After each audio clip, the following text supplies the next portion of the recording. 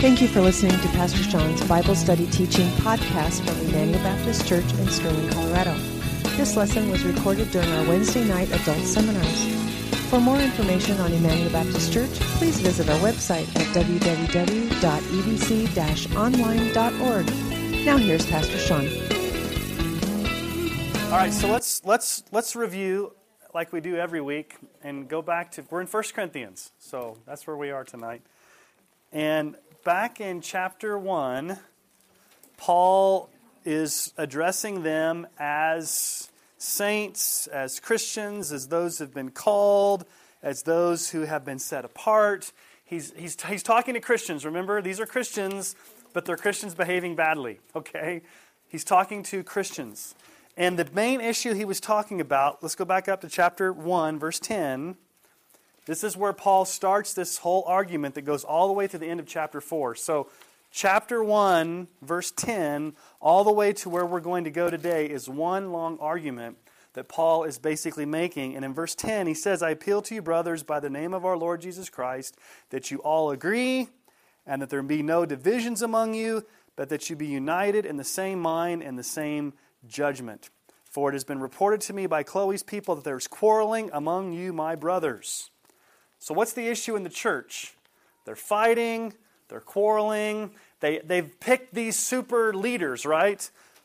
There's the group that says, we like Paul, and there's the group that says, we like Apollos, and the group says, we like Peter, and then there's the real spiritual ones that say, we like Jesus, as if, they're trying to be real spiritual, and Paul says, okay, let's back up. Let's talk about the cross. It all centers on the cross. The cross is foolish. The cross is offensive. The cross humbles us. Let's go back to the cross. And so all the rest of chapter 1 into chapter 2 is all about the cross and how we understand that through the power of the Holy Spirit and how it's a stumbling block. And then in chapter 3, what we looked at last week, he talks about how we build a church or how God builds a church. That God is the one that causes the growth. God is the one that causes the increase. The only foundation for a church is Jesus. And he says, be careful how the leaders build on the foundation of the church. And we talked about all the ways that you can build faulty on the church with wood, hay, and straw as opposed to precious stones, gold, and silver. And then Paul basically says, you guys are the church. You're the temple. You're God's dwelling place. You need to get along. Okay? Now, in chapter 4, Paul is going to specifically address the issue of Christian leadership. Now, let me just preface this tonight by saying what I'm going to teach tonight is humbling because it's talking about me, and it's humbling because it talks about how you are supposed to treat me. So Don's like, do you really want to teach this tonight? Why don't you just skip over it? And I said, well, I've done all this work. So anyway, it's about generally Christian leaders in the church. What are the qualifications of Christian leaders? How are Christian leaders supposed to act? And then how does the church get along respecting and honoring? So it's kind of awkward to talk about that, but that's what we're going to talk about tonight because we're going verse by verse through 1 Corinthians and we don't want to skip over a whole chapter. Okay? So there's 3 main sections of chapter 4. And so the first section, and we'll take these by sections, is chapter 4, verses 1 through 7. So this is the Christian leader's trust. So let's read chapter 4, verses 1 through 7. This is how one should regard us as servants of Christ and stewards of the mysteries of God. Moreover, it is required of stewards that they be found trustworthy. But with me, it's a very small thing that I should be judged by you or by any human court. In fact, I do not even judge myself. I am not aware of anything against myself, but I am not thereby acquitted. It is the Lord who judges me. Therefore, do not pronounce judgment before the time, before the Lord comes, who will bring to light things now hidden in darkness, and will disclose the purposes of the heart. Then each one will receive his commendation from God. I have applied all these things to myself and Apollos for your benefit, brothers, that you may learn by us not to go beyond what is written, that none of you be puffed up in favor of one against another. For who sees anything different in you?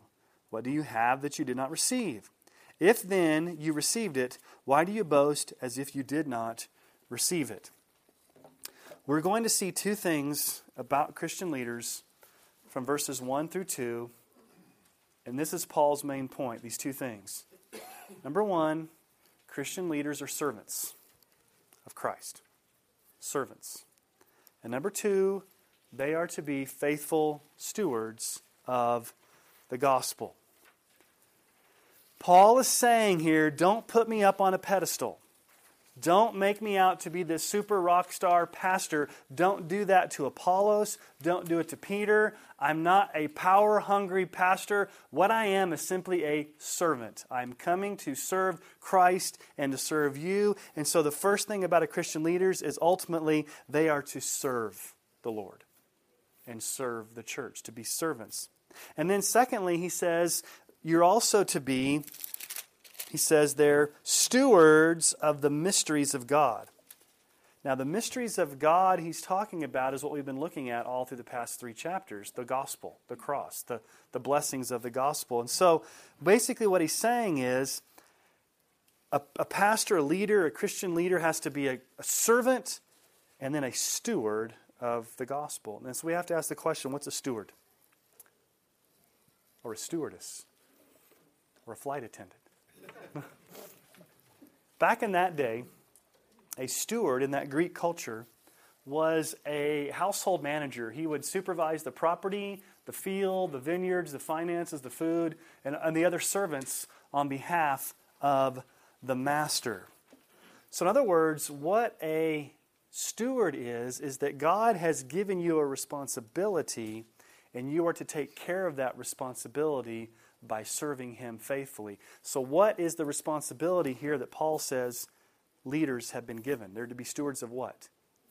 The mysteries of the gospel. Sound theology, sound doctrine, be able to teach, to be entrusted. And also, think about this. Elders and pastors and leaders have been entrusted not only with the gospel, but they've also been entrusted with people. To not take advantage of people, to not lord over people, to not be power hungry over people, but to serve the church. Now, Titus chapter 1, verses 7 through 9, Paul says this about an overseer, about a pastor, about an elder. An overseer as God's steward, he uses that terminology again, as God's steward, must be above reproach. He must not be arrogant or quick-tempered or a drunkard or violent or greedy for gain, but hospitable, a lover of good, self-controlled, upright, holy, and disciplined. He must hold firm to the trustworthy word as taught, so that he may be able to give instruction in sound doctrine and also to rebuke those who contradict it. Okay? So, a servant and a steward. A leader is to serve the church, serve Christ, and to be a good steward, to take care of the trust that's been given him. Now, let's turn over to 2 Corinthians for just a minute. 2 Corinthians chapter 2, verse 17. Paul is going to say, again, about his ministry, what he did not try to do as a leader, as a pastor, as a church planner, as a missionary. However, a Christian leader. Here's what he says in verse 17. For we are not like so many peddlers of God's word, but as men of sincerity, as commissioned by God, in the sight of God, we speak in Christ. What do you think he means there by a peddler of God's word? We're not a peddler of God's word, but we act in sincerity. What do you think he means by a peddler? What's a peddler?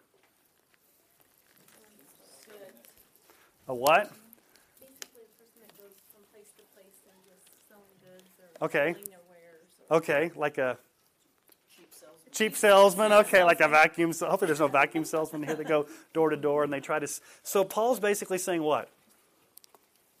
I'm not like this sleazy salesman that's trying to use these underhanded methods to try to build a church, but I've come to you in sincerity, I've come to you in honesty. I'm not trying to be slick and trying to pull wool over your eyes. I'm trying to accurately handle this word and not peddle it like so many. Look at chapter 4 real quick of 2 Corinthians. Just look over two chapters. In 2 Corinthians chapter 4, verse 1 and 2, he says this, Therefore, having the ministry by the mercy of God, we do not lose heart, but we've renounced disgraceful, underhanded ways. We refuse to practice cunning or to tamper with God's word, but by the open statement of the truth, we would commend ourselves to everyone's conscience in the sight of God. He's basically saying the same thing. We're not practicing cunning. We're not trying to deceive. We're not trying to be slippery and slick. We're not trying to misuse the Word of God. We've come as servants. We've come as good stewards to the best of our ability and the gospel to try to present to you the truth.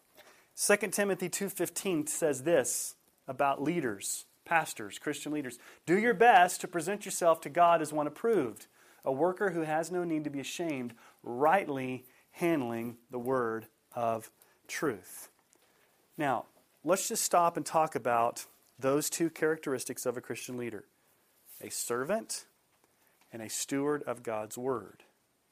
How do you not see those like out in the world?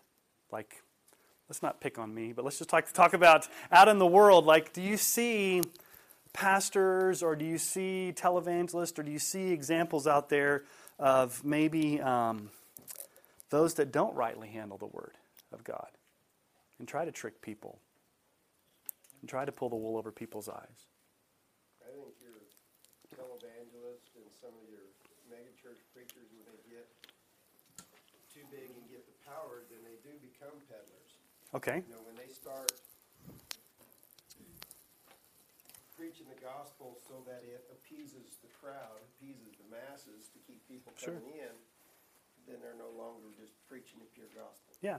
I was going to bring a quote from John MacArthur, and I forgot it. I have it in my notes. John MacArthur quote on page 98, and I forgot to bring the book. But he gives a quote in this book about how he heard a very well-known preacher, and he didn't give who it was, so I wanted to make sure. I didn't know who it was, but a very well-known preacher that says, you know, I don't really do sermon prep anymore, and I really don't deal with hard issues in the Bible, and I really don't talk about a lot of sin issues.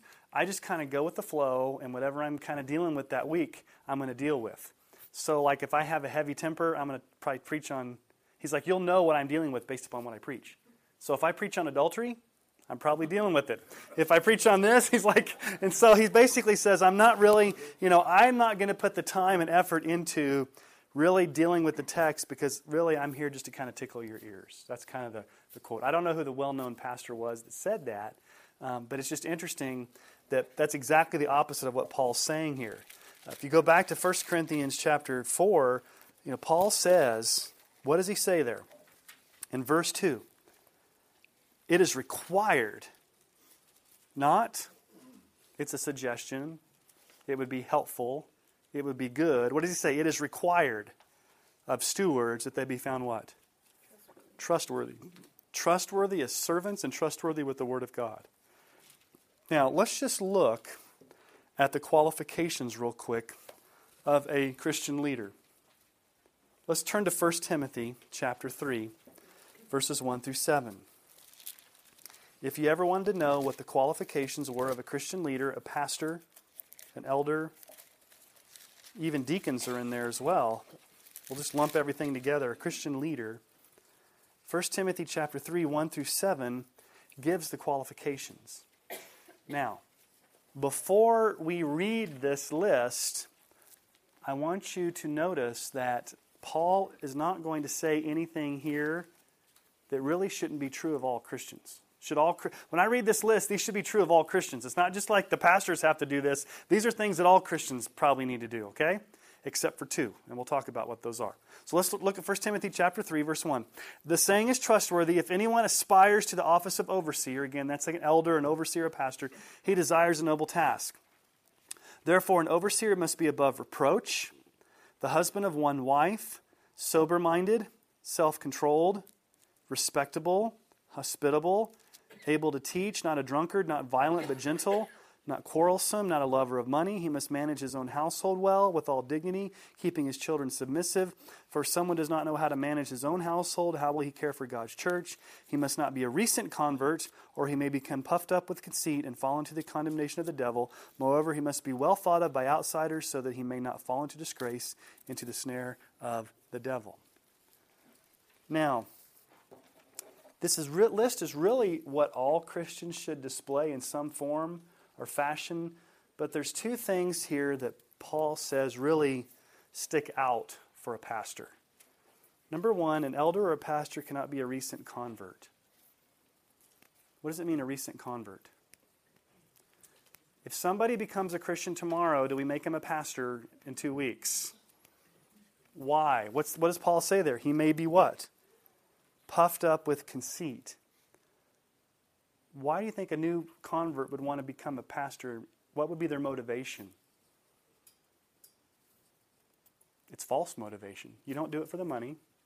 You don't do it for the fame. And you don't do it for anything except for to serve Christ. But it could be that some young guy says, man, that would be so cool to be a pastor because I could stand up and talk to people and tell people what to do and people would love me and I can be in the limelight and I can have this huge church. And he could fall prey to the pride of wanting to go into the ministry early. And so Paul says he can't be a recent convert. Now, I don't know how recent that is.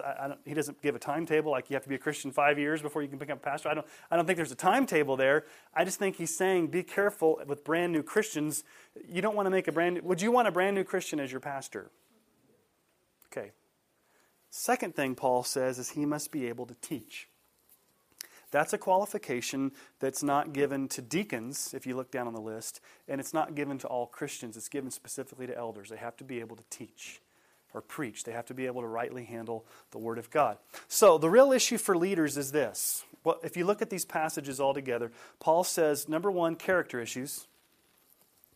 Character issues. Humble servanthood. And solid theology and the ability to teach. Okay? There's nothing said there about what? Is there anything there on that list that talks about intelligence? Decisiveness? Wealth, power, or drive? Does it say anything about PowerPoint ability? Or innovative entrepreneurial skills? It's interesting. If you go, I think I've told you this, if you go look at pastor, like if you go to these websites where they advertise positions for pastors, or these churches that are like looking for pastors, it's interesting what they put down. A lot of them say this: we want an entrepreneurial, hip pastor that is an effective communicator, that's efficient in PowerPoint, and can cast vision, and can highly motivate a staff. Does that sound like a pastor or a CEO of a company? Anything about prayer life, character, the ability to teach and preach.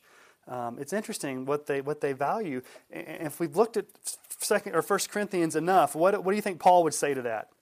That's the wisdom of the world, not the wisdom of God. Now let's go back to 1 Corinthians chapter 4.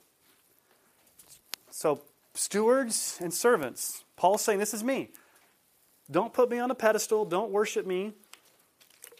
Don't worship Apollos. Don't make us more than who we are. We are simply servants and we've got to be faithful. But then in verse 3, look what Paul says. But with me it's a very small thing that I should be judged by you or by any human court. In fact, I do not even judge myself. I am not aware of anything against myself, but I'm not thereby acquitted. It's the Lord who judges me. Let's talk about this. This is kind of a little bit confusing. In verse 3, Paul is not saying there is no room for evaluation of leaders or even for self-evaluation. What he's saying here is that leaders constantly make it their goal to please, not to please ourselves, not to stroke our egos, and not serving those whom we've been given as the flock. That sentence doesn't make sense. You guys know what I mean, right? Basically, what he's saying here is that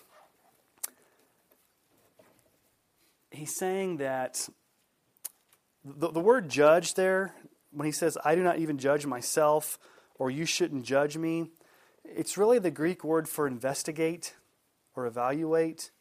And what Paul's saying in verse 4 really is there's really only one opinion that counts. At the end of the day, there's only one opinion that counts, and it's the Lord who judges him. So what I think Paul's saying here is that I'm not trying to live for your approval. I'm living for God's approval because I'm never going to match up to your expectations. As a leader, I'm never going to be everything you want me to be. As a matter of fact, Paul would say this: if you stick me and Apollos together in a room, he's the better preacher. Apollos was the more polished preacher. He was the more charismatic preacher. He was the more dynamic preacher. People probably like to listen to Apollos more than they like to listen to Paul. Paul was kind of short and fat and bald, and he was kind of rough around the edges. And so Paul would say, I'm not trying to win the approval of men. What I really care about is God's approval on me. And what he says here is that he's not aware of anything against himself. And then in verse 5 he says, therefore do not pronounce judgment before the time, before the Lord comes, who will bring to light the things now hidden in darkness and will disclose the purposes of the heart, then each one will receive his condemnation from God. Paul basically saying here is that the motive of a leader, the motive of a pastor, should be to please God in everything. So let's just move over to 1 Corinthians 10:31. This should probably be a verse that you have underlined in your Bible. If not, underline it. I give you permission to write in your Bible. I don't know how you underline an electronic Bible, but you highlight it or bookmark it. 1 Corinthians 10:31. So whether you eat or drink or whatever you do, do it all what? To the glory of God. Do everything for the glory of God. And so in verses 5 through 7 here, what Paul is saying is this. Those who follow Christian leaders must recognize that leaders are called to please the Lord Christ and therefore must not stand in judgment over them. Now, before I go any further, you may be saying, now wait a minute. Does that mean that we should never evaluate pastors? We should never correct pastors? We should never say anything about pastors? No, that's not what he's saying. This doesn't mean that elders and pastors are immune to correction or to be addressed when they lack leadership, but it means that there is a way to do it. Is any pastor above correction? Is any pastor infallible? Are they superheroes that should never be confronted with sin or issues? No. But there's a way to do it. Let's look at 1 Timothy 5:19 through 20. Do not admit a charge against an elder except on the evidence of 2 or 3 witnesses.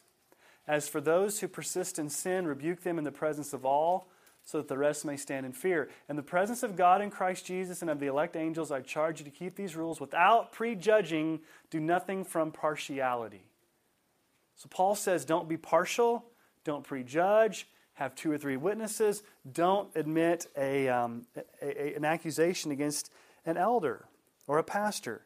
Now, Paul here is talking about judgments. He says, don't judge before the time. What do you think is the most popular passage of Scripture in the Bible that the world knows? More so than John 3:16. Judge not, lest you be judged. Okay? Now, so let's ask the question. Is Paul just making a blanket statement here and saying we should never make judgments?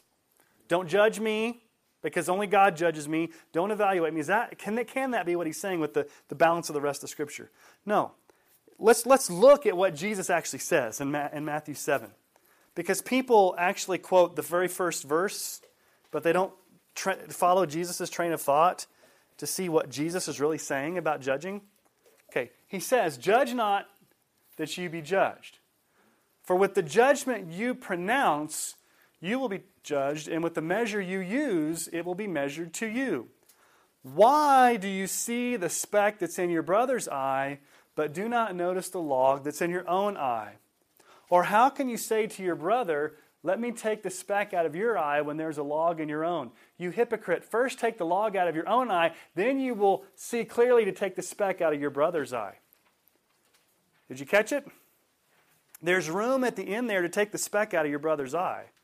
But you first have got to take the log out of your own. So Jesus isn't saying don't make judgments. He's saying if you're going to make a judgment, if you're going to make an accusation, if you're going to confront, if you're going to rebuke someone, you better make sure that you've dealt with sin first and you've dealt with these issues and you're not coming as a hypocrite. But Jesus isn't saying you shouldn't make any judgments. He's just saying make sure that you are right with the Lord before you go in guns blazing trying to confront somebody. You've got to make judgments on people's character, on people's leadership. What Paul is saying here, I think, is let's not make unfair judgments. Let's not gossip.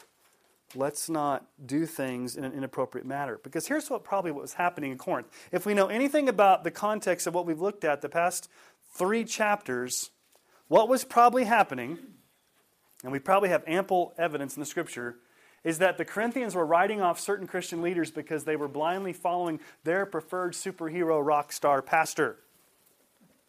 Okay? And this is what probably happened. This is just conjecture. They were secretly saying things behind the pastor's back like, I really don't like his preaching.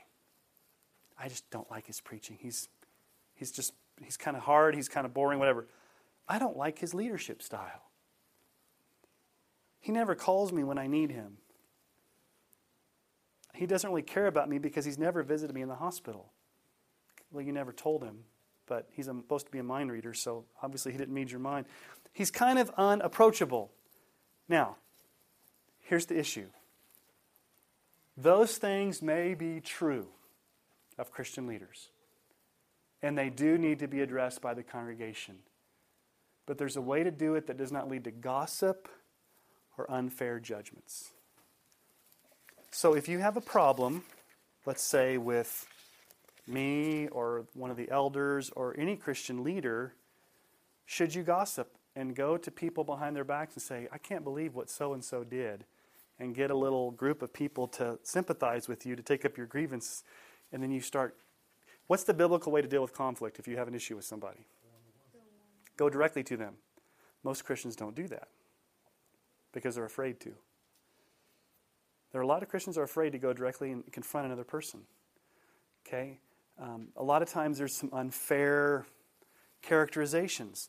Listen to what 1 Thessalonians 5:12-13 says. Paul says, we ask you, brothers, to respect those who labor among you and are over you in the Lord and admonish you, and to esteem them very highly in love because of their work. Be at peace among yourselves. To respect, honor, and esteem those that are your leaders. And then in 1 Timothy 5:17, he says, let the elders who rule well be worthy of double honor, especially those who labor in preaching and teaching. For the Scripture says, you shall not muzzle an ox when it treads out the grain, and the labor deserves its wages. So,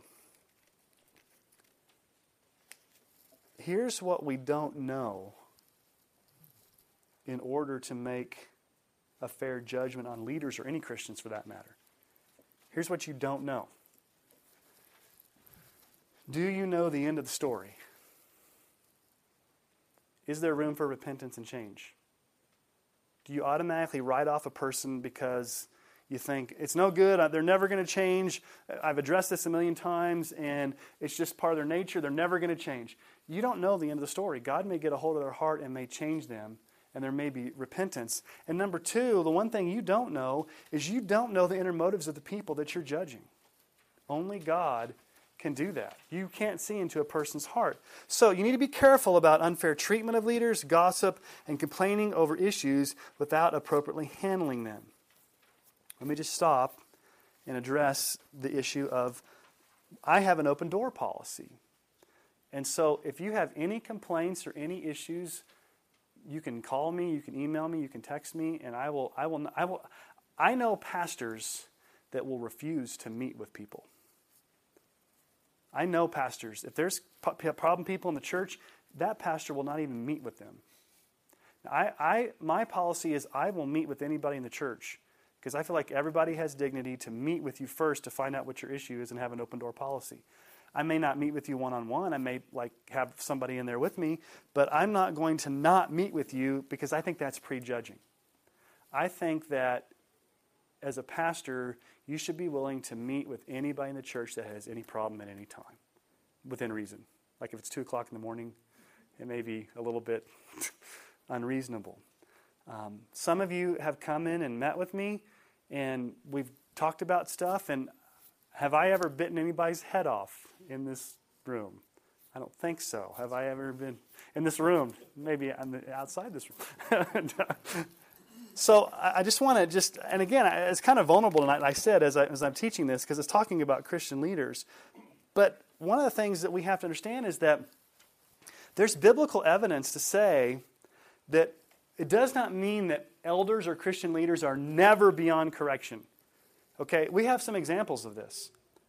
Barnabas and Peter, if you remember back in Galatians 2, Paul got in Peter's face because he wasn't walking in line with the gospel.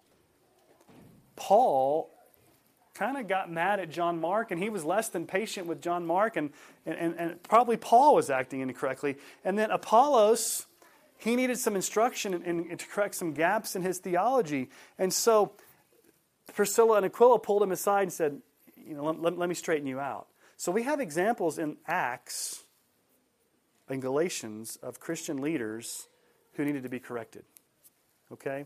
So I think the overall thrust of what Paul is saying here, he's focusing on the condemning on the unfair kind of judging that simply writes a Christian leader off because he's not in your camp, or he doesn't fit your paradigm or your profile of a pastor, and you unfairly compare him to someone else that you really like.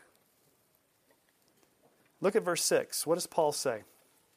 I have applied all these things to myself and Apollos for your benefit, that you may learn by us not to go beyond what is written, that none of you may be puffed up in favor one against the other.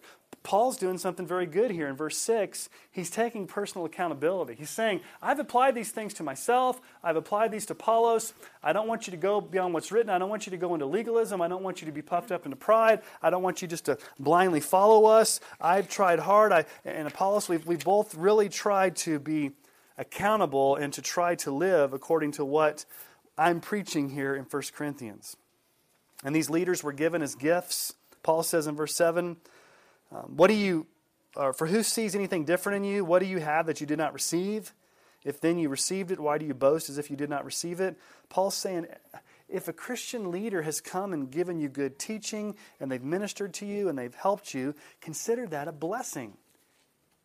What you've gotten in the church, the ministry you've received, is because God has given it to you. What have you received? What do you have that you did not receive? God has been gracious in giving you Christian leaders, even if you don't like them all the time. They're a blessing to you. Okay, so here's the bottom line. Verses 1 through 7. The bottom line of this first section is that God has given leaders to the church to serve and be faithful stewards, and the church should accept, love, and support these leaders as gifts and not create divisions over personalities, personal taste, and to gossip and make unfair judgments. So let's stop there and take a deep breath and see if you guys have any questions, comments, or snide remarks.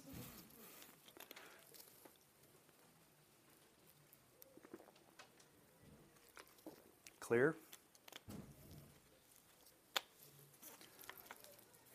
All right. Well, let's move on to the second section.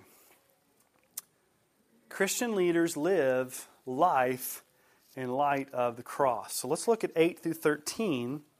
This is the next section that Paul addresses. So let's read this. Now, you'll notice his tone is different. He's starting to get a little sarcastic here, okay? So Paul turns into sarcastic mode. And if you ever heard Paul sarcastic, go back and read Galatians, the beginning of it. He's pretty sarcastic. So I'll try to read it sarcastically like Paul may have been writing. Already you have all you want. Already you've become rich. Without us you've become kings. And would that you did reign so that we might share the rule with you. For I think that God has exhibited us apostles as the last of all, like men sentenced to death, because we become a spectacle to the world, to angels, and to men. We are fools for Christ's sake, but you're wise in Christ. We are weak, but you're strong. You're held in honor, but we are in disrepute. To the present hour we hunger and thirst, we're poorly dressed and buffeted and homeless, and we labor, working with our own hands. When we're reviled, we bless. When persecuted, we endure. When slandered, we entreat. We become and still are like the scum of the world, the refuse of all things. Now, what in the world is Paul saying here? Let's try to explore this. Paul now shifts his tone and has a bit of biting sarcasm as he chides the church for their continued immaturity in how they are treating leaders. We kind of understand what he's talking about in verses 8 through 10. What he's kind of saying here is that there was this sense of what I call triumphalism in the Corinthians. We've arrived. We're all that. And, because we've arrived and we're all that and God is king, we should really live like princes and princesses right now instead of waiting for the future new heaven and new earth where all the blessings of Christ would finally be realized. It was this whole idea of saying, we're God's kids And we deserve everything right here and now because we've arrived. We're super spiritual. We're kings. We're awesome. We can name it and claim it. We can blab it and grab it. We can get whatever we want because, after all, God's king and we're kings too. This is very similar to the word faith movement you see on TV sometimes that claims that Christians should never suffer, be sick, be in poverty, and that we should demand all of God's blessings in the here and now because, after all, we're children of the King and He would not allow His children to live as paupers. So we just need to name it and claim it and use our words to bring about the blessings. I was listening to Art Azurdia preach the other day, and he was talking about how he went to this church of this famous preacher because everybody was going there. It's like a long time ago. And the pastor was praying, and Art had his head bowed, and the pastor said this in his prayer, "Lord, I command you to bless me." And Art said, "I raised my eyes and looked to see if he was still standing because I thought maybe he would be." But he said, the guy said, "I command you, God, to bless me." And it's kind of the attitude here that Paul's kind of digging into the Corinthians saying, you guys think you're all that. You think you deserve all this. You've arrived. You're kings. You've got everything you need. You guys are powerful. You're prestigious. You guys are you're awesome. He's kind of playing this game with them. And then in verse 9, Paul's going to take imagery from this triumphal procession that the Roman legions would do when they returned from war. Verse 9, "For I think that God has exhibited us apostles as last of all, like men sentenced to death, because we have become a spectacle to the world, to the angels, and to men." Now, let me just talk to you about how this procession would happen. When a general would come back from war, they would bring their spoils of war. They would bring their slaves and their captives. And at the first, they would come in this big processional, and at the front of the processional would be the general and all the senior officials. And then next would be the junior officials. And then the slaves would come last, and they would really come in rank about who was the lowest. And the slaves would come in shackles, and they would be dragged into the gladiator court, or the gladiator arena, to either fight to the death as gladiators or to be attacked by animals. And the worst slaves, the worst criminals were at the back, eating the dust of everybody in front of them. And Paul's saying that's who we are. We as apostles, in the eyes of the world, these leaders, we're the last of the last. The last of the last. We're eating the dust of everyone. And notice what he says here. What does he say? We're like the scum of the earth. To the powerful and the prestigious and the popular, the apostles are like garbage. They are in the last of this lineup where they are the lowest of slaves, eating everyone else's dust. And look at what Paul says. Verse 10, "We're fools for Christ's sake. We're in disrepute. We hunger, we thirst, we're poorly dressed, we're homeless. We work with our own hands. We're persecuted, we're slandered." As a matter of fact, the world looks at us as the scum of the scum. The world looks at us as garbage. We are treated like scum. It's how the world views us. Now let me just ask you a question. He's talking about apostles here, Christian leaders, being treated that way. But let's just make it broader. Do you really think that the world views Christians that way? That we're the scum of the earth? Yes, Dick.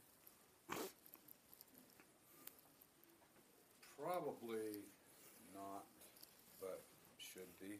Okay. Jesus said, recorded in the 10th chapter of Matthew, verse 24, "A student is not above his teacher, nor a servant above his master. It is enough for the student to be like his teacher, and the servant like his master. If the head of the house has been called Beelzebub, how much more the members of his household?" Yeah. Yes. Let me show you guys a scary passage of Scripture. This just came off the top of my head, so this is not in your notes. Turn to Revelation. I don't know if you've ever noticed that this is in the Bible, but it is.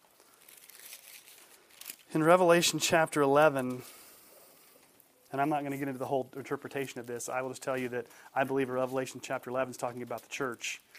And it's not during a 7-year tribulation. I believe it's during any time within history. But there's something that's going to happen towards the very end of time. There's going to be the church. Satan's going to cause the church to go underground. And the world's going to think the church is dead. And look at Revelation chapter 11. All over the world or just in that area? All over the world. And look at verse 10.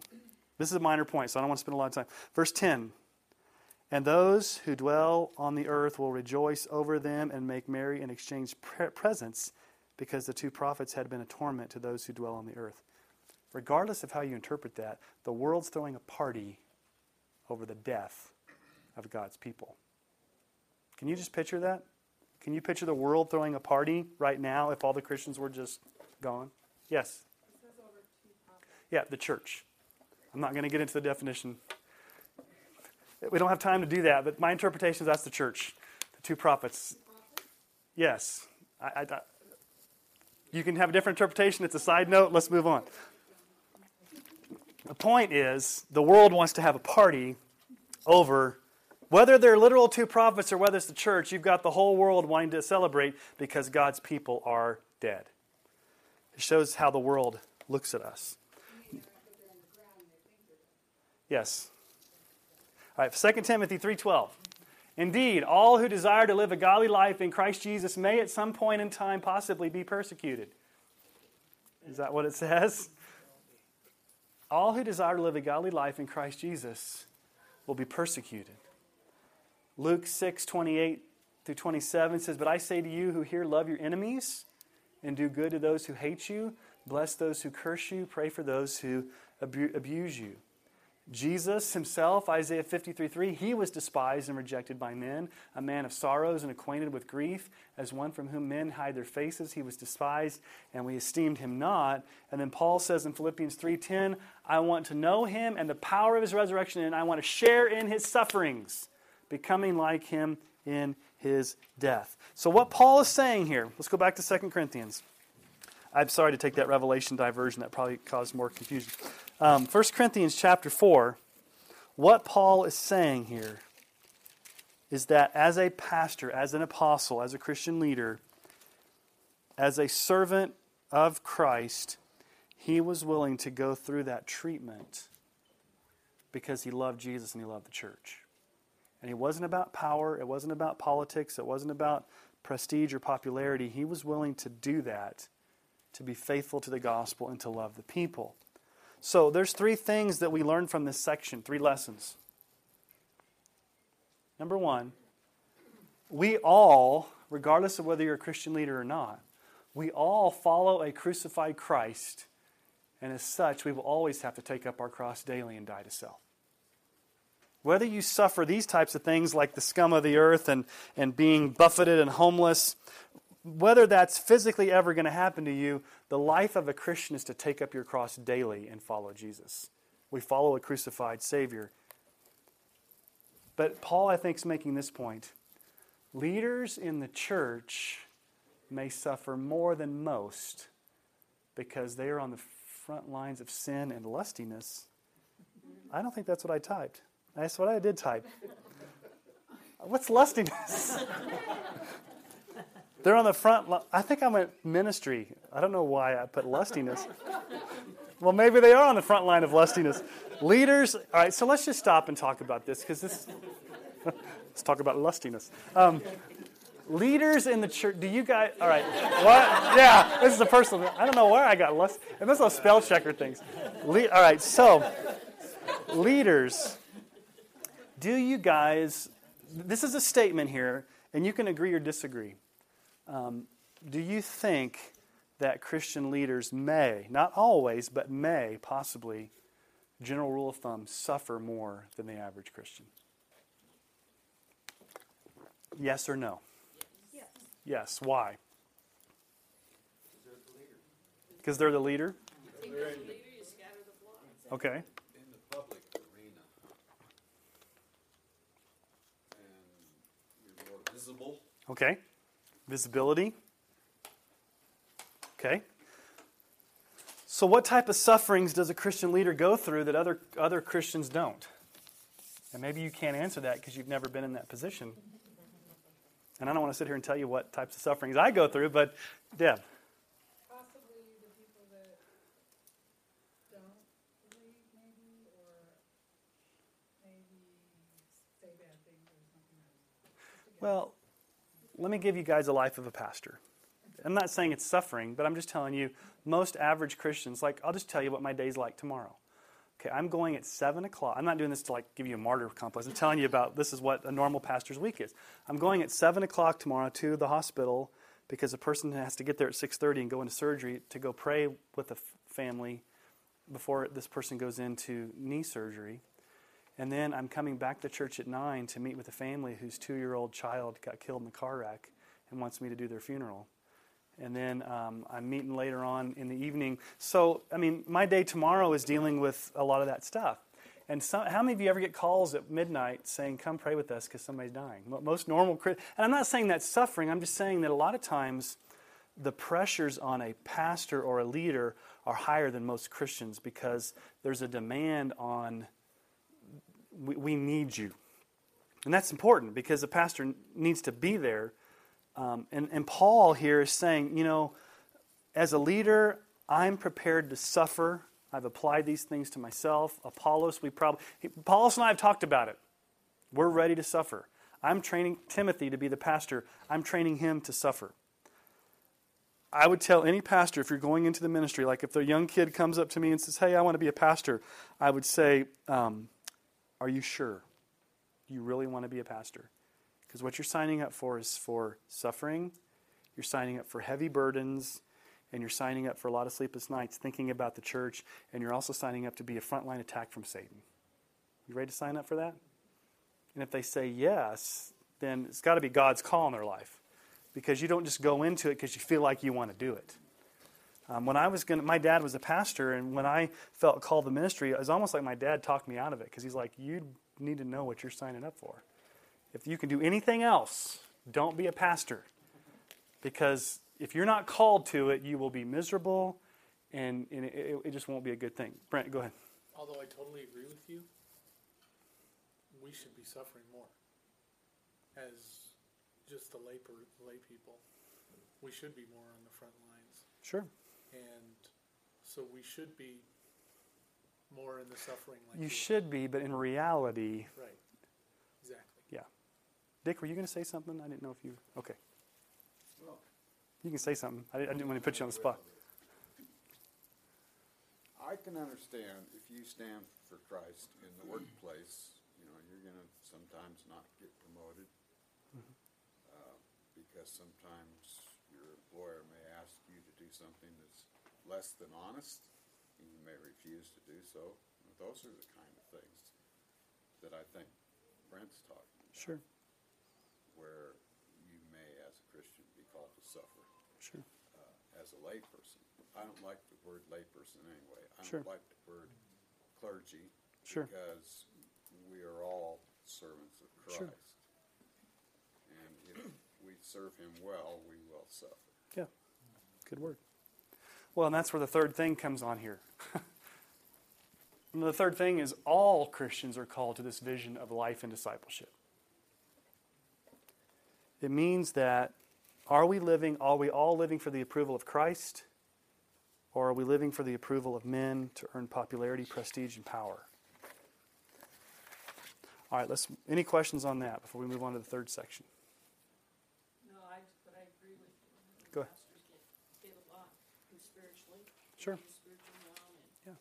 I think they're church members, they can be critical or voice their opinions. I think a lot of it comes, unfortunately, from each other. Sure. The fighting among you. Mm-hmm. And I think pastors are a target. Let me just say this. I love Emmanuel Baptist Church because I don't have a lot of negative feedback. I may start someday tomorrow. I don't know. Or maybe there is negative feedback. It just never comes to me. But I have pastor friends that get emails every Monday morning from people complaining about their sermons or complaining about this or that. They have issues in their church. And let's just talk about there's a lot of things our church has been through in the past few years that could have very easily caused a lot of division and a lot of issues. And I'm just thankful that God has preserved the church and that we've been... I don't think I can stand up on a Sunday morning and be like Paul saying, there's factions and there's fighting and there's quarreling and there's all this going on, there's gossip. I don't see that unless I'm totally blind to reality. I don't see that. Now, does it mean that we're a perfect church? No. Does it mean we don't have problems? No. Does it mean that we need a lot of room for improvement? Yes. But I think overall, I'd say God has guarded us from this spirit of quarreling that a lot of my pastor friends experience in their churches. And either God is very gracious to us or people just don't care enough to bring these issues up. And they're like, which is either sad either way. I don't want to rock the boat, so I'm just not going to say anything. I'm just going to live in passive-aggressive, hoping something changes. Or, a lot of it depends on personality. I think if you have a lot of passive-aggressive people in church, you may never know. But if you have a lot of vocal people in church. But I'm just thankful God has spared us, at least at this moment, and at least really, I think since I've been here. I've read the church history of our church going all the way back to 1954 when the church was founded. And there were some periods in the 60s and 70s, like in the 70s, I think Emmanuel went through a pastor like every year or every 2 years because either one was a drunk, one had adultery, there was a lot. Were you back? I don't know if you were back here, Larry, in those days, like before you came, but it kind of had a string in the 70s of some really bad times for the church. We went to Ulysses, and I don't know, one day at work we was talking, and I said, what happened? I went out there. Well, what church do you go to? I said, I go to the Southern Baptist Church. I said, oh, you go to the fighting church. And all you had to do is look around and see. There was probably 4 or 5 Baptist churches, not every Southern Baptist, but probably some of them came off of that church. I don't know if you guys know this story. I didn't know the story until Pastor John at First Baptist told me the story. But Emmanuel started kind of negatively with First Baptist. First Baptist was already here. And back during the oil boom in the mid-50s, a lot of Southerners, like from Oklahoma and Texas, came to Sterling, and they wanted to start a Southern Baptist church as opposed to the American Baptist Church. And so some of these people, I guess, pulled people away from First Baptist to start Emmanuel. And there was some bad blood between Emmanuel and First Baptist. And when Pastor Rick was here, Rick Lewis, back in the 90s, he and John realized that there was some of this history. And Rick didn't know about it, and this was before John came. But I don't know if you guys remember this, but I guess back in the 90s there was a reconciliation service between First Baptist and Emmanuel to heal those wounds way back in the 50s. Anybody remember that? That time? Must have been before. This is what John Roberts said he and Rick Lewis did. So I don't know if you guys remember that. Maybe. But that was kind of cool. So let's look at section 3 here. He's going to encourage, Christian leaders encourage the way of the cross among God's people. So let's just kind of review. The first section, Christian leaders are servants and good stewards. And there's an appropriate way to deal with conflict and not to judge or unfairly gossip about leaders. Number 2, leaders are going to suffer. And all Christians are going to suffer if you truly live according to the gospel. But then the third one he's saying is that he's going to encourage the way of the cross among God's people. So let's read this last section, 14 through 21. Paul changes his tone again. I do not write these things to make you ashamed, but to admonish you as my beloved children. For though you have countless guides in Christ, you do not have many fathers. For I became your father in Christ Jesus through the gospel. I urge you then, be imitators of me.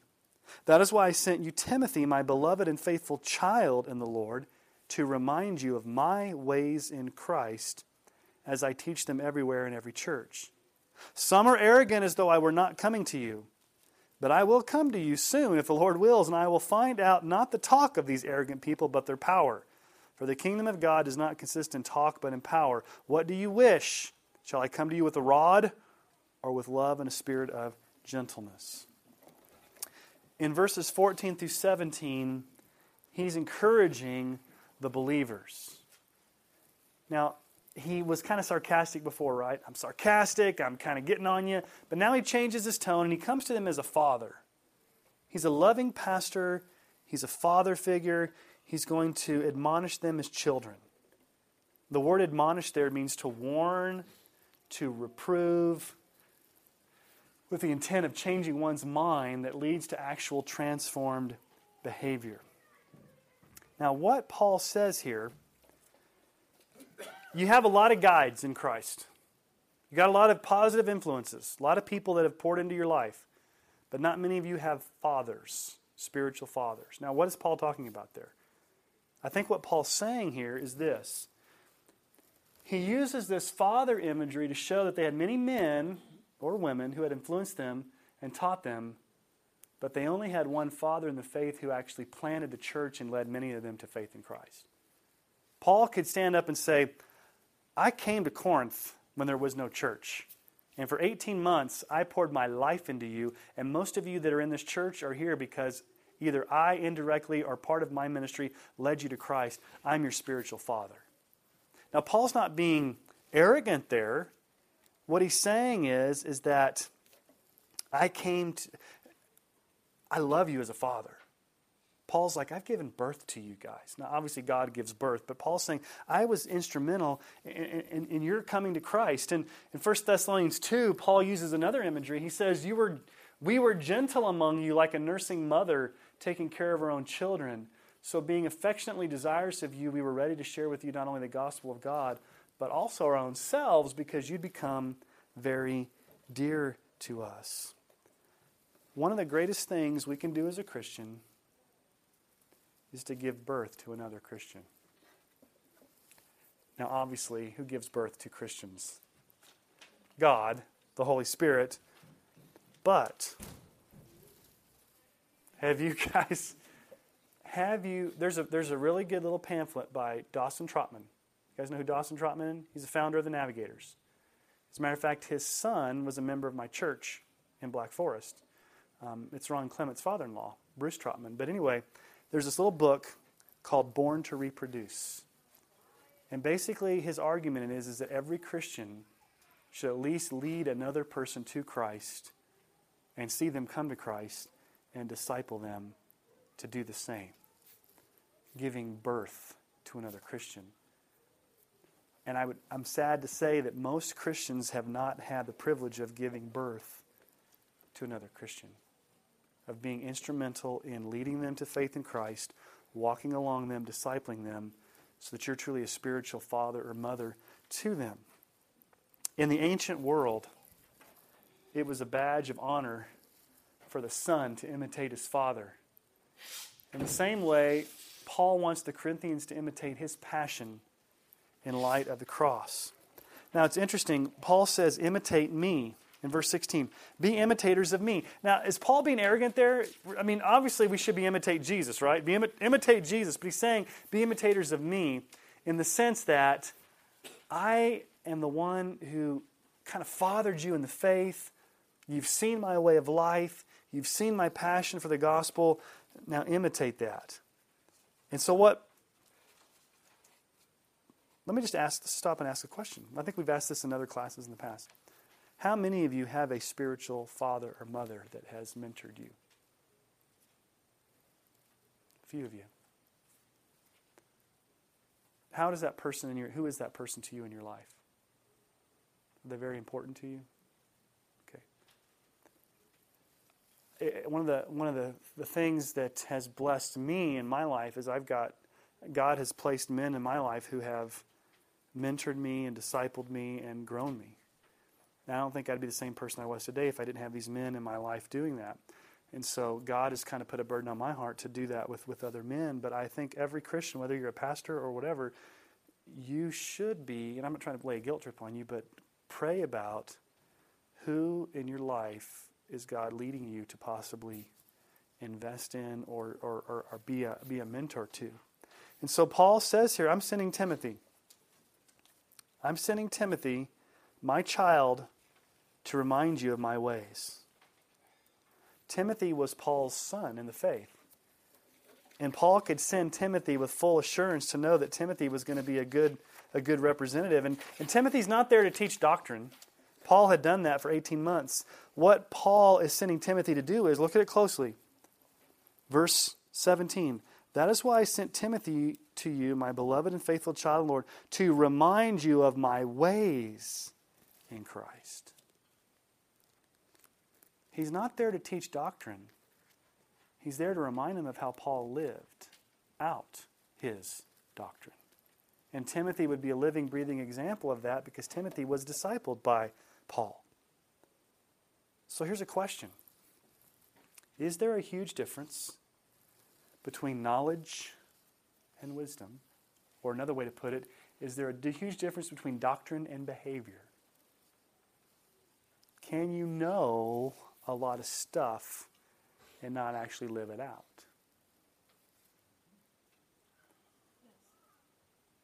And can you live a faithful Christian life and not know all of the ins and outs of theology? Yes. What Timothy's coming to do is to say, Paul lived it out. It wasn't just that wasn't just a talking windbag, that his life didn't back it up. Paul taught you for 18 months, and he lived it, and he discipled me, and I'm coming back to show you how Paul discipled me and to remind you of that so that you can see a real-life example of a spiritual father, and we've all just kind of been influenced by Paul. We need to live out the implications of our faith and not just have head knowledge. But then he's going to warn them. Okay? There's still some issues here in verses 18 through 21. There's probably a small minority in the church. We don't know.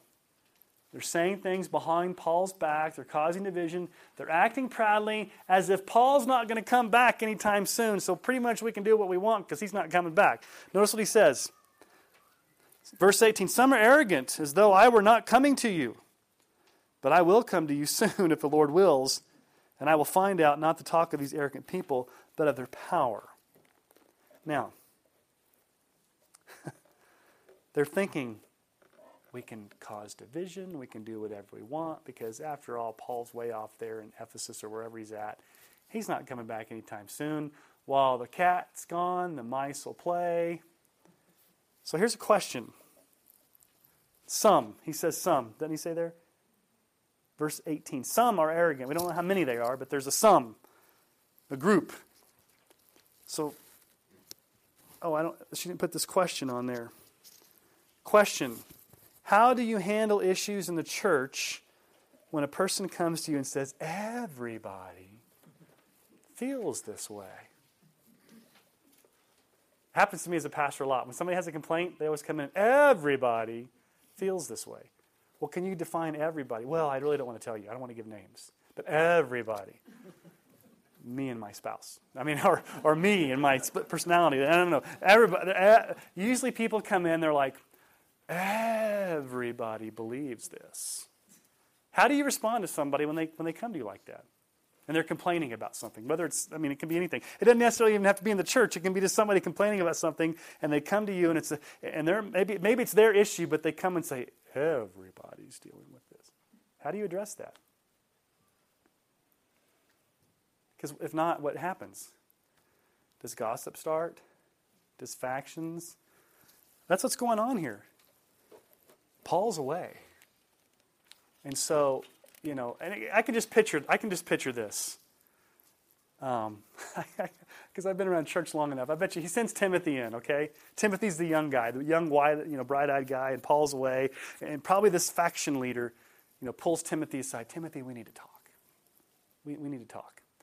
Paul's not here, but I just need to let you know. Everybody has a real big problem with Paul. Everybody really has a problem with Paul. And let me just tell you about it. And then he begins to give Timothy an earful in hopes that Timothy will go back and tell Paul. And Paul really can't do anything about it because they're thinking, he'll go back and tell Paul. But really, Paul's not going to do anything about it because he's not coming anytime soon. And so you've got those people in the church. And Paul says what? I'm going to trust in the sovereignty of God whether I come or not. What does he say? I'll come to you if the Lord wills. If it's in God's will, James tells us in James 4:13 13, "Come now, you who say, today or tomorrow we will go into such and such a town and spend a year there and trade and make a profit. Yet you do not know what tomorrow will bring. What's your life? You are a mist that appears for a little time and then vanishes. Instead, you ought to say, if the Lord wills, we will live and do this or that." And so Paul lives by that truth. I'm going to come to you. My plan is to come to you if the Lord wills. Now, the Lord may stop it. The Lord may orchestrate it. I'm desiring to come to you, but it's ultimately in the Lord's hands. But if Paul comes, what's he going to not be impressed by? Look what he says. Verse 19, "If I come to you, I will find out not the talk of these arrogant people, but their power." Now, what does he mean by that? Their talk, not their power. He's saying, you guys can talk a good talk. You guys can give good talk. But if there's no demonstration of the power of the Holy Spirit, if there's no demonstration of the gospel, I'm not going to be impressed. As a matter of fact, the kingdom of God is not a matter of talk, but in power. What he's saying here is that you can talk a good game, you can say a lot of good things, and you can, the proof's in the pudding. All these great things are going on at our church. Look at all the great things that are happening. Look what's happened since Paul's gone. Look at all these great things that are going on. And Paul's like, you can talk all you want, but when I come, I don't care about what you're saying. I want to see evidence of the power of the Holy Spirit. I want to see a demonstration of the gospel. Talk is cheap. And then Paul ends up with a choice. In verse 21, what does he say? "What do you wish?" There's two choices. Door number one, I can come guns blazing. I can come back and I can get in your face and we can address this. Or door number two, I can come with love and a spirit of gentleness. It's up to you. In other words, what Paul says is, if they don't repent and start dismantling these factions and start living in light of the cross, Paul may have to come with some strong rebukes, but hopefully they will see their sin and repent, and then Paul can come in gentleness. So let's just look at the three main points of this entire chapter. Let's synthesize, summarize everything that we've looked at tonight in chapter 4. The three main points, I've kind of put them up here. First point, Christian leaders have been called by God to lead the church as humble servants and faithful stewards of the gospel and deserve fair treatment as well as appropriate correction and evaluation. Okay? They're stewards, they're servants. They should not have unfair critique, but if it's appropriate, they need to have correction and evaluation. Number 2, all Christians are called to live a life of suffering, sacrifice, and carrying our crosses as none of us has quote-unquote arrived, especially Christian leaders who are on the front lines of ministry. And then the last point, as Christians, we all need spiritual fathers and mothers in the faith who are worthy of imitating and who can admonish and encourage us to live in light of the cross. So that's the end of chapter 4. Then chapter 5, he's going to address incest. Just to let you know, next week, that's where we're going. So questions or observations. We're done really early tonight. Questions or comments or observations or things that you want clarified or discussed more fully?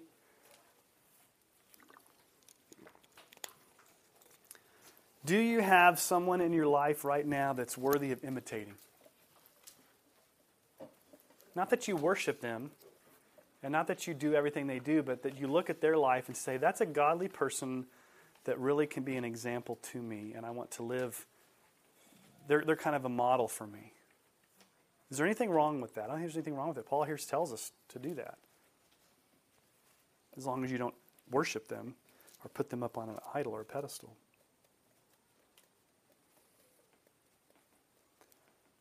How many of you have ever, I'm trying to generate some conversation because you guys are really not very talkative tonight. How many of you have ever heard stories of spiritual abuse by pastors? Ann? Spiritual abuse. I'll give you an example. At my former church, we had a family that started coming, and their kids were in the youth group when I was a youth pastor. This was like 10, 12 years ago, 15, I don't know how long ago it was.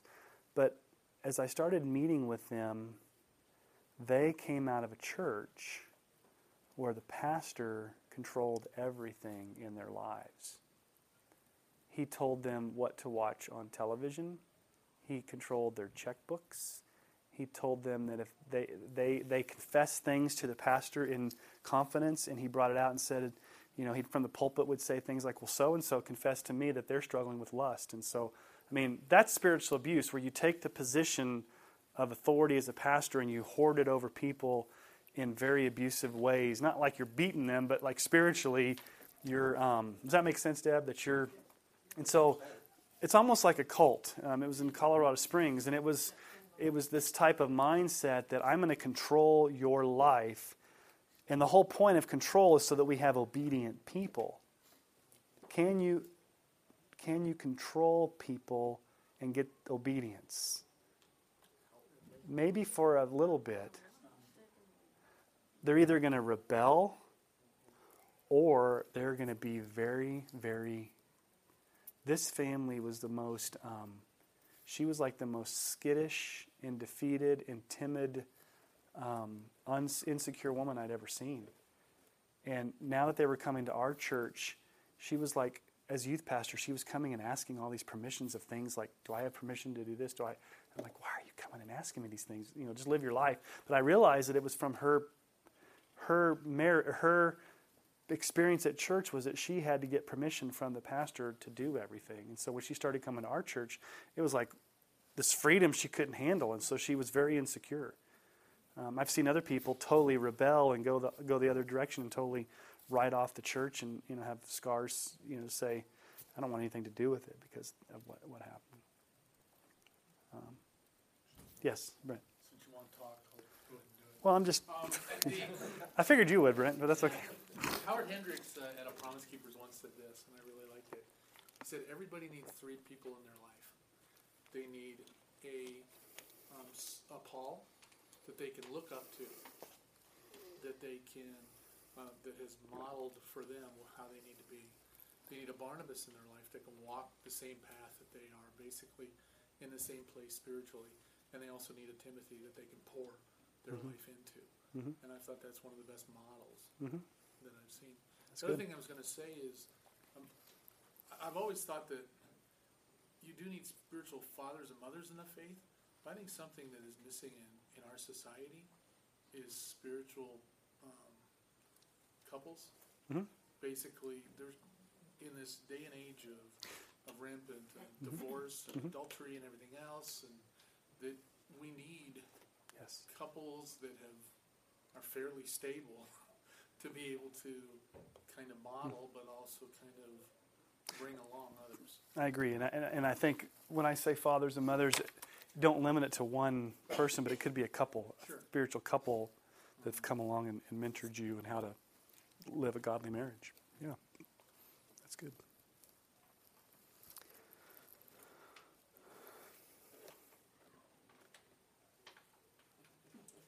I was involved in this. I went out to visit. Really, a Young Life Leader was one of my spiritual mentors, and I was in Denver, and she was in Spokane, Washington. Oh, and she told me about this exciting group, and it was called the Local Church. Have you heard of the Local Church? And they had one in Denver, and she said, "Oh, go." And so I went, and it was all these young, college-age kind of people, and they were having a blast. They had Love Feast, which was another name for potluck. Yeah. But I was going to go to Spokane, and this guy had come in from Spokane named Max. I can't remember his last name. We got to chatting, and I said, I was going to Spokane. He said, why do you want to go there? I said, well, I got a good friend there. I'm young, I'm single, I got money, and I don't have any commitment. I'm out of here. I'm going, you know. And he just kind of rolled his eyes. Well, I got out to the church in Spokane, and it was incredibly legalistic. And there was pressure on what you should wear in the building and how you should, and the lingo, there was certain lingo that you picked up, you know, and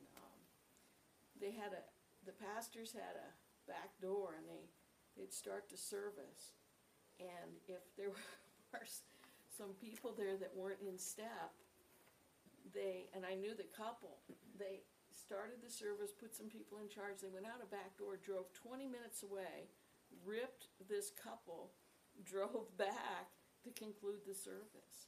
I mean, it was the power that they welded was unbelievable.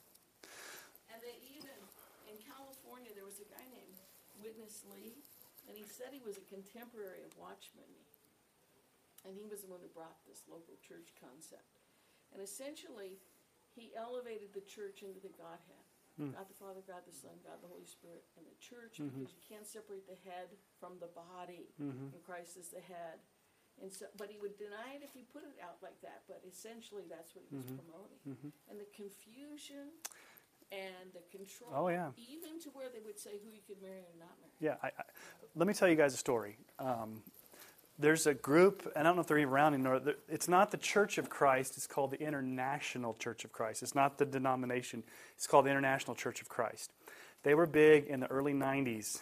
Dawn, my wife, she was a college student, was involved in a Baptist church, was reading a book out at Auraria campus when she went to in Denver, and this girl came up and started witnessing to her, and Dawn's like, oh, cool, another Christian. Why don't you come to my Bible study? Well, Dawn goes to this Bible study thinking it was just going to be like a one-on-one thing. Well, it was 4 girls ganged up on Dawn, and they started questioning her salvation, questioning her youth pastor, questioning her church, telling her she needed to get rebaptized, doing all this stuff. And then Dawn had to go back to her youth pastor for damage control, and he's like, you got to get out of that. It's a cult. And they prey on like young college students. Then, when I was at UCCS, University of Colorado at Colorado Springs, the movement was big there. And there was these kids that I knew that they all lived in one big house, and their leader controlled their checkbooks, controlled their dating, and controlled everything. Well, we had a kid in our church that went off to University of Kansas, and he got involved in the International Church of Christ at the University of Kansas. He denounced his parents. His dad was an elder in our church. He said that our church was heretical. He got rebaptized and basically got involved in this cult and cut all ties with his parents because of this control thing. And so it's out there. I mean, you think about like the Moonies and other things. There's always a temptation for those in leadership to abuse their positions of authority. And the sad thing is a lot of times people will let them. Have you seen the propaganda films of World War II with Hitler? How did he get away with it? Well, if you got enough charisma and you have people that are willing to follow. That's why it concerns me in this generation that there's so much apathy that I'm almost wondering if somebody stepped in and was a totalitarian leader, there's so much apathy, people be like, oh, I don't care. And the next thing you know, it's, we're back to communism. I'm not trying to be like alarmist here, but I'm just saying if there's so much apathy that people don't care, they're letting the door open. So there's a balance between being over-judgmental of leaders and gossiping, and there's the other balance of not holding them accountable at all or evaluating and just letting them do whatever they want. I think there's a happy balance there. It's kind of like when they talk about the Berean church, and the Bereans are... Not the one across the street, but in the Bible. In the Bible. Yeah. Where Paul preached to them, and they were enthused about it, but they went back and they checked what he said. Mm-hmm. And that's kind of the same thing we're talking about here. If people don't think, and if they don't understand their own beliefs, they'll buy anything that comes along. And that's where it's scary. But if you think you're going to hold, and if you have that relationship with Christ and you are going to Him, there's going to be that balance. I think in our country right now, we don't do a lot of thinking. We react emotionally, and I think it's right for someone to step in to take care of us. Yeah, and don't take what I've said tonight as gospel truth, and don't ever take what I say. Go home and search it and evaluate it and line it up with the scriptures, and I could be wrong. I'm here to admit I could be the first one to be wrong. I don't have airtight theology where I've got it all figured out. I'll get to heaven and figure out how wrong I was on certain things. Other times I'll go there and be like, okay, I think I got pretty close. But I mean, none of us have arrived in that, and so I think we need to just be diligent to, on our own, read the scriptures and come to the conclusions that God has for us. So, well, let me pray for us, and then I'll let you guys go. Father, thank you. Father, I just want to first of all thank you for our church. Lord, it's a loving church that loves and supports Dawn and me and our family. Lord, we're so blessed to have just a church family that supports us and encourages us. And Lord, just the freedom I have here to be able to preach and to teach and to lead, Lord. And there's so many things that I don't do well, and there's so many ways that I fall short. And I thank you for the grace that this congregation shows me. Lord, I pray that we would all be willing to suffer for the gospel in whatever way you ordain that to happen, Lord. Not that we want it to happen, but we know that we're to take up our cross daily and follow you. And Lord, we want to be encouraged by those in our lives that can mentor us. Lord, help us to either find a mentor or be a mentor, Lord, whatever that looks like. And so just help us to be the people you've called us to be for the glory of Christ. And we pray this in His name. Amen.